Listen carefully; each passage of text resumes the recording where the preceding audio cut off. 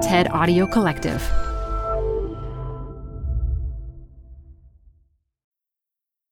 Today, I want to start with some numbers that just astound me. They're from a talk by Kedra Newsome Reeves that she gave virtually in 2020. As last recorded by the U.S. federal government, the median wealth for a white family in the United States was $171,000, and the median wealth for a Black family was just $17,000, a 10x difference over 150 years after the end of slavery. Did you hear that?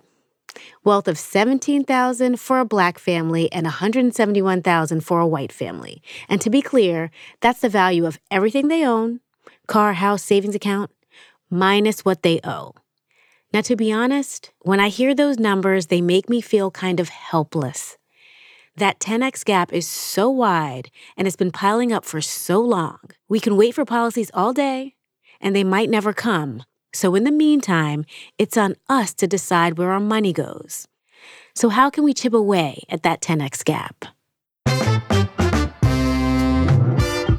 Welcome to TED Business. I'm Modupe Akinola.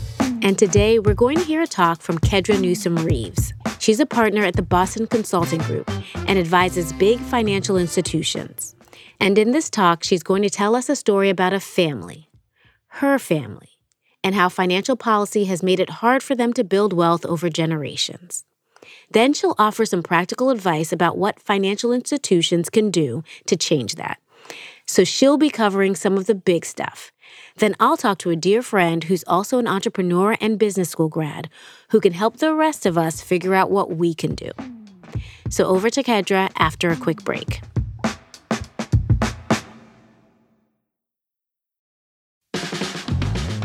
This show is brought to you by Schwab.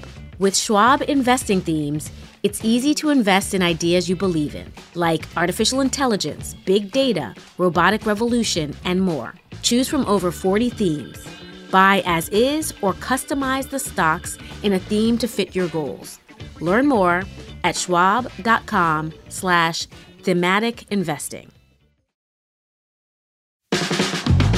Hey, TED Business listeners. We're supported by our friends at Working Smarter, a new podcast from Dropbox exploring the exciting potential of AI in the workplace. Working Smarter talks with founders, researchers, and engineers about the things they're building and the problems they're solving with the help of the latest AI tools. Tools that can save them time, improve collaboration, and create more space for the work that matters most. On Working Smarter, hear practical discussions about what AI can do so that you can work smarter too. Listen to Working Smarter on Apple Podcasts, Spotify, or wherever you get your podcasts. Or visit workingsmarter.ai. This episode is brought to you by Progressive. Most of you aren't just listening right now. You're driving, cleaning, and even exercising. But what if you could be saving money by switching to Progressive? Drivers who save by switching save nearly $750 on average, and auto customers qualify for an average of 7 discounts. Multitask right now. Quote today at Progressive.com. Progressive Casualty Insurance Company and Affiliates. National average 12-month savings of $744 by new customers surveyed who saved with Progressive between June 2022 and May 2023. Potential savings will vary. Discounts not available in all states and situations. Add a little curiosity into your routine with TED Talks Daily, the podcast that brings you a new TED Talk every weekday. In less than 15 minutes a day, you'll go beyond the headlines and learn about the big ideas shaping your future. Coming up, how AI will change the way we communicate, how to be a better leader, and more. Listen to TED Talks Daily wherever you get your podcasts. So, who am I? My name is Kedra Newsome Reeves. I'm a consultant, again, for banking institutions, hedge funds, asset managers. But before any of that, I'm a Black American who's the descendant of slaves. And when we talk about the wealth gap, it's really important to understand the history. So I thought I'd tell a little story about a family, my family, and how policy intersects with wealth. So I'll start with my great-great-grandfather. He was a man named Silas Newsome, and Silas was born a slave outside Nashville, Tennessee, in Newsome Station, where he and his family worked on a quarry. He didn't own anything. He didn't own his home. He didn't own property. He didn't really even own his own body, his own labor, his children, any of those things. All of those things were here to create wealth for someone else. So we believe that he was a servant during the Civil War for a Confederate general who was actually fighting to keep him enslaved. So he really had no wealth. He had no control over his life. Well, at the end of slavery, there was a policy opportunity. There is a question. What do we do for the hundreds of years of slavery now that we are ending slavery and the country is coming together? And there was a choice. We could make a settlement with the slaves, or we can make a settlement with the slave owners. Well, the slaves had no power to advocate for themselves in that moment, and the country had to be united. So the federal government decided to give that settlement to slave owners, essentially giving them money for the property that they had lost at the end of the war. And not their physical property, not their homes, but people, the slaves that had provided free labor for years and decades.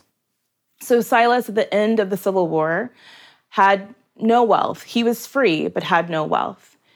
He became a sharecropper. My great-grandfather Silas was born a number of years after the end of slavery, and he was drafted to serve in World War I, along with 350,000 other Black American soldiers in segregated units. He served in the war. When he came back to the United States at the end of the war, it was a very anti-Black sentiment. The economy was compressing. There were a lot of stressors. And Black people could not get land. They could not get loans for homes. They really could not acquire any credit to build wealth over time. So he also became a farmer. And he had a son, also named Silas. There are a lot of Silases in my family. My grandfather Silas was also a soldier and fought in World War II. After World War II, the U.S. federal government passed the GI Bill, which provided support for veterans. The bill provided for building of hospitals, student loans, and most importantly, for wealth building, low-interest home mortgages for veterans. In the years following the war, the GI Bill accounted for $4 billion of funding to 9 million veterans, but Black veterans largely did not benefit. So Silas, my grandfather, came back to Nashville, Tennessee, and he married my grandmother, whose name is Cinderella. Yes, my grandmother's name was Cinderella. And they had 8 children, but they never bought a home. And the highlight of their housing journey was moving into a new public housing project with their children and paying rent for that housing project, which in terms of the quality of housing was fantastic for them and a step up, but did not allow them to build wealth. My father, another soldier, a 20-year veteran of the United States Marines, bought his first home in his early 50s. But it took 4 generations for our family to move into home ownership and begin to build ownership and equity in a home. That's one family story, and I skipped a lot of things that happened between the end of slavery and today. Redlining, housing discrimination before the Fair Housing Act in the 1970s, the really important role that Black-owned banks played in building Black communities.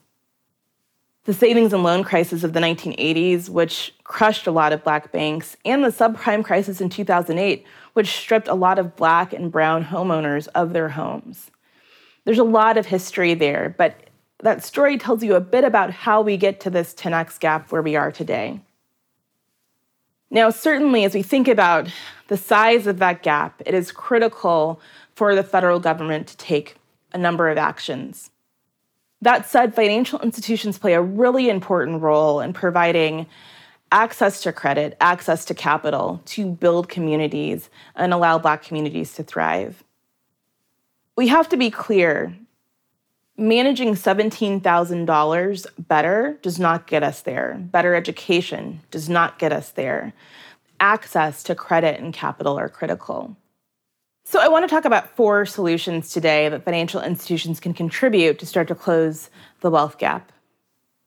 Number 1 is getting more people on the ladder, getting more people banked. We know today that about half of Black Americans are or underbanked. Unbanked means that you don't have a banking account. Underbanked means that you have a bank account, but you use alternative services for check cashing or payday lending or paying bills. And that's not just expensive from a transaction perspective in terms of the fees that you pay, it's also expensive in terms of the time that you commit to paying a bill. Think about how you pay your utility bill today. probably comes out of your checking account. You don't even think about it. You set it up in advance and it's automatic. Well, if you're unbanked, you are probably going to get a money order somewhere, physically, a piece of paper. You then travel to City Hall or your DMV to pay that bill. About 40% of people who are unbanked say they are unbanked because they think they don't have the minimum amount to really maintain a checking account. Well, that's just not true. In the last several years, credit unions, community banks, and major banking institutions have created low-cost, no minimum checking and savings account products specifically made for this population. So we have an issue with awareness. Banks, community partners, and others have to work together to increase the awareness of these products in communities that need them so we can start to reduce the number of people that are and underbanked and get them on the ladder that we talked about earlier. The challenge is about 28% of Black and Latinx families are credit invisible, which means that you have a thin credit file or no credit file. And the way that credit works and credit worthiness assessments work is to say, if you can prove that you have paid credit back consistently previously, then I can lend you more credit. It's kind of a chicken or an egg situation. The interesting thing is that banks and financial technology companies have really innovated in recent years to use alternative data. Cable bills, utility bills, rent payments, etc., to show that you're able to consistently make payments. The additional challenge on this one, unlike the last one, which was more about awareness, is that you need to have regulatory support to do these things. You need to prove to regulators that you're able to fairly use alternative data to lend credit to marginalized groups. What we need to see is from the federal government and the banking industry to come together to create innovation sandboxes to start to use alternative data to expand to marginalized groups. Well, what about communities? Without community wealth, individual wealth in a way is on an island. And if you go into most major cities in the United States, to most communities of color, what you'll find is underinvested communities. For every economic crisis, these communities have suffered severely. For every economic boom, they have not benefited. And so what we're seeing in a number of cities across the country, and I'll use Chicago as an example, is the partnerships occurring between banking institutions, philanthropists, the city, and community leaders to invest hundreds of millions of dollars to build community resources in communities that have historically been disinvested. Lastly, we've got to talk about business, and not just small businesses. Now, when you have individual stability in a banking institution, when you have access to credit, when you have community wealth, those are all fantastic things, but we need also job creation. Take all of the new tech companies, and I say new, quote unquote, because now they're not so new, but take Facebook, Google, Amazon. At some point, all of those companies were sole proprietorships with one employee or a few employees that were building a technology that was not yet proven. What those companies received early on was venture capital money. And when you look at venture capital today, only 1% of venture capital funds go to Black founders. So with Black entrepreneurs largely shut out of those networks, they're not able to grow. And the only way for that to change is from within the industry itself. In this generation, we must not only be talking about thriving businesses in Black communities, we must also be talking about seeing more Black-owned and founded businesses going public.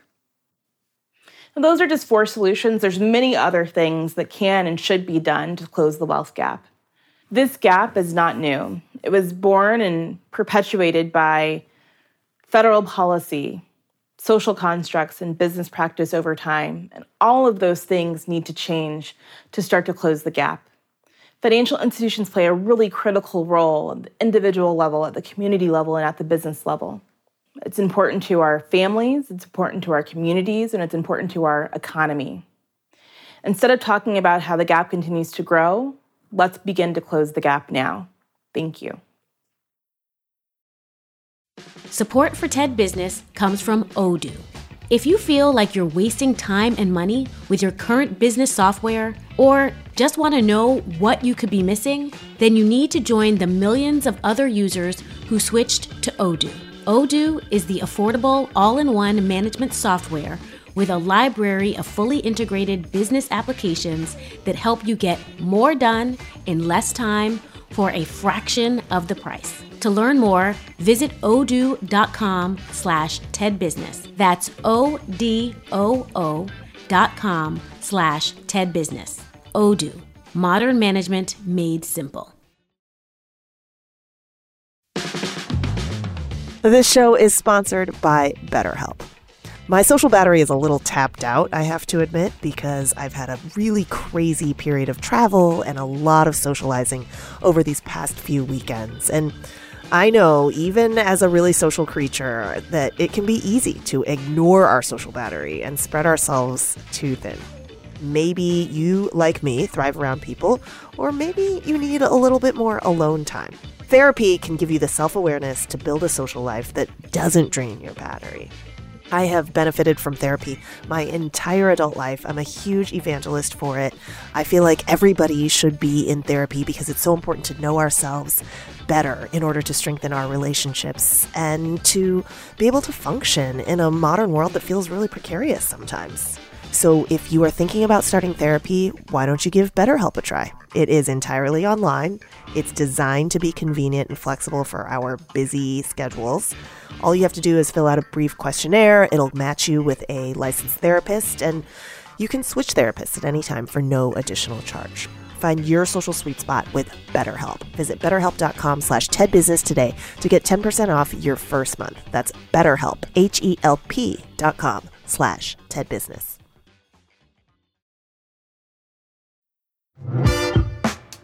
So that's what Kedra had to share with us. Some incredibly powerful information. And you know another number that stood out to me in this talk? 1%. And when you look at venture capital today, only 1% of venture capital funds go to Black founders.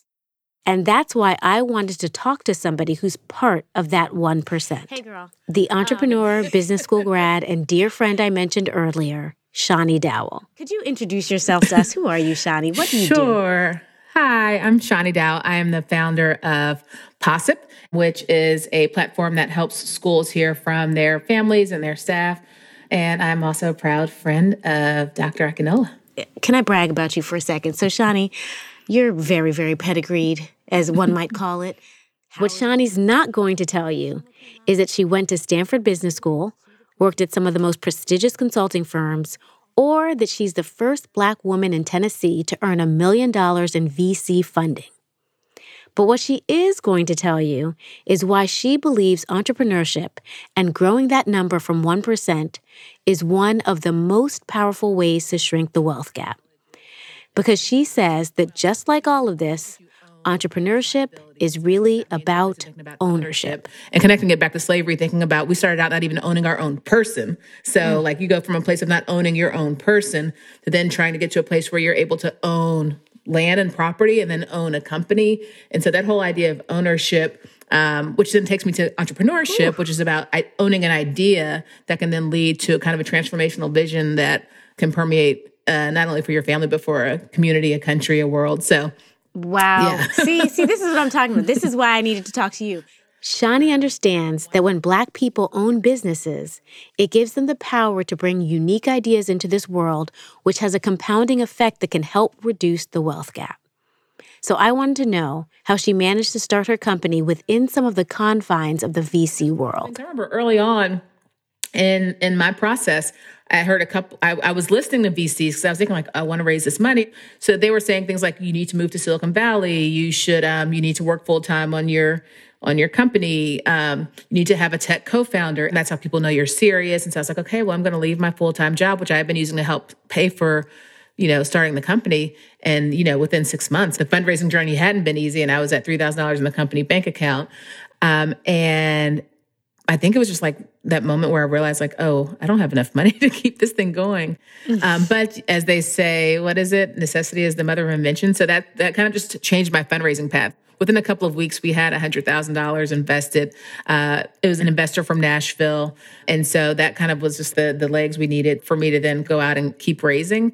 It was when she shifted her attention to Nashville, where she lives, that her trajectory turned.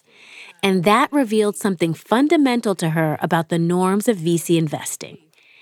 The expectations of having a tech co-founder, being based in Silicon Valley, making your startup your full-time job, those things did not work for her. Basically, when you're saying those three things, you're saying, I don't actually really want to invest in Black founders, because those are all things that Black people are less likely to be able to quit their day job to start a company, because they're going to need to either support themselves or support their family, or at least test the idea to a certain stage. They can't write an idea on a napkin and then go and raise $20 million for it. I talked about not having a tech co-founder. I mean, I'm a 40-year-old Black woman. I'm not hanging around with tech guys who want to go and start a company with no salary. So me, I'm not coming out of my college dorm room. I don't know 22-year-olds who are tech geniuses who are trying to found a company for free. Right. So with a 40-year-old woman. With a 40-year-old woman, now, yeah. Right? No. So I think, yes, freeing myself from other ideas of how things should be done were really, really, really powerful. But I mean, that's what we're taught all our lives. There's a model and you follow that model. So it's creating your own way and your own path and your own model. Yeah. And what I love about that is that now you have created a model for future entrepreneurs to try or to break that mold and say, no, this is what the next level looks like, and to continue iterating on what it takes to be successful, which is not always following what the past was. I mean, one of my favorite things that I often hear is that, why are office buildings so cold? Because they're based on the temperatures of men, because men were the ones that were in these buildings. And so we can't rely on a template that was not created and built for us. Mm-hmm. We can't rely on systems that were not created and built for the nuances that a person of color, a woman, whatever, brings to the table. So you have to recreate it. And sounds like that's what you did. And I think to your point about the wealth gap, I think we got to recreate new systems and be owners of the recreation of the new systems. And entrepreneurship allows people to do that, to create new systems that they own. So that's one particularly powerful way we can start to close the wealth gap. But so few of us have the courage or the opportunity to be entrepreneurs. So what can the rest of us do? That's what I wanted to understand. And as I asked Shani, she kept bringing up one core idea in a variety of forms. It's easy to underestimate because it's so simple. So when I was a manager at an organization, one of the things that was really powerful when we started to do was really be intentional about how and with whom we spend our money. So an example is you buy your lunches, right? Sometimes you have team lunches. Are you making sure that you are using a diversity of vendors? Panera is great, but is there a local Black-owned restaurant that you can use for that? For almost every major purchase, as a company now, one of the things we're looking at is what percentage of our money are we spending with Black-owned or women-owned companies. So just think about, what do you have stewardship over as a person? You've got your professional budget, but then you also have your personal budget. A friend of mine reached out because she was very convicted by, this issue, the wealth gap. A white woman, she was like, I believe reparations should exist. I can't make the country do reparations, but I can do my own part. And so she's taking 10% of her income and she seeded that money to invest in Black founders, Black entrepreneurs. And so she's going to raise money with some other people to just create a fund that is going to be invested in Black entrepreneurs in Nashville, kind of the equivalent of a tithe. And so I think that's really powerful and speaks to just kind of what one person can do. So it's this idea of a percentage that every month or every year you can take a percent of the money you spend and direct it toward Black communities. And by holding yourself or your business accountable to this percentage, it's as if you're creating your own new system. And if enough of us did this, we'd have a greater chance at shifting the system we're in. So where should this money go? As Shani mentioned, you could invest directly in Black entrepreneurs, or you can spend it at Black-owned businesses. You could also invest in Black-owned VC funds like Harlem Capital or Backstage Capital. You could donate to charities that serve Black communities, or even support Black friends who want to get a business off the ground. You might even follow the lead of Netflix, who recently committed to putting a percentage of their cash in Black-owned banks, since these banks often invest that money into Black communities. So these are just a few options, and there are many more. But it's also important not to forget the basics. as a manager, again, if you have any sort of hiring that you're doing, it's just to make sure that you are thinking about salaries equitably. There are lots of different ways where wage inequity exists. And one interesting fact that I learned, which has pushed me, is that women founders also underpay themselves. So, and I'm doing it. Yeah, I know. I realized, oh, yep, that's me. I mean, so I am curious if there's one thing you want people to walk away from Kedra's talk knowing or believing. What is that one thing? Well, there's one of my favorite lines is from Boys in the Hood, and it's at the end where, they're sitting down and they're trying to reflect. And Ice Cube says, either they don't know, they don't show, or they just don't care about what's going on in the hood. And so I think about that a lot because I think the first step is to know, for people to really not just hear the statistics and let them go by, but to really listen to them, dig deeper, to just really know them, and then to show that you care about them. So, I shared the example of a friend who kind of came up with her way of showing, but there are many ways to show that you care about what's going on. And so I think those are two things, is to really steep yourself in the knowledge and to be constantly aware and mindful of it, and then to show it through, different action that you can take. And folks are smart. They can come up, they figure out how to do a lot of stuff. They can figure out how to show they care. Super powerful. So thank you for spending time with us. Thank you. Thank you, Shani, for using your journey to remind us to create our own playbook as entrepreneurs, that all of us can put our money in Black hands and businesses in creative ways, and to care about what's going on in the hood. That is our own little way of reducing the wealth gap.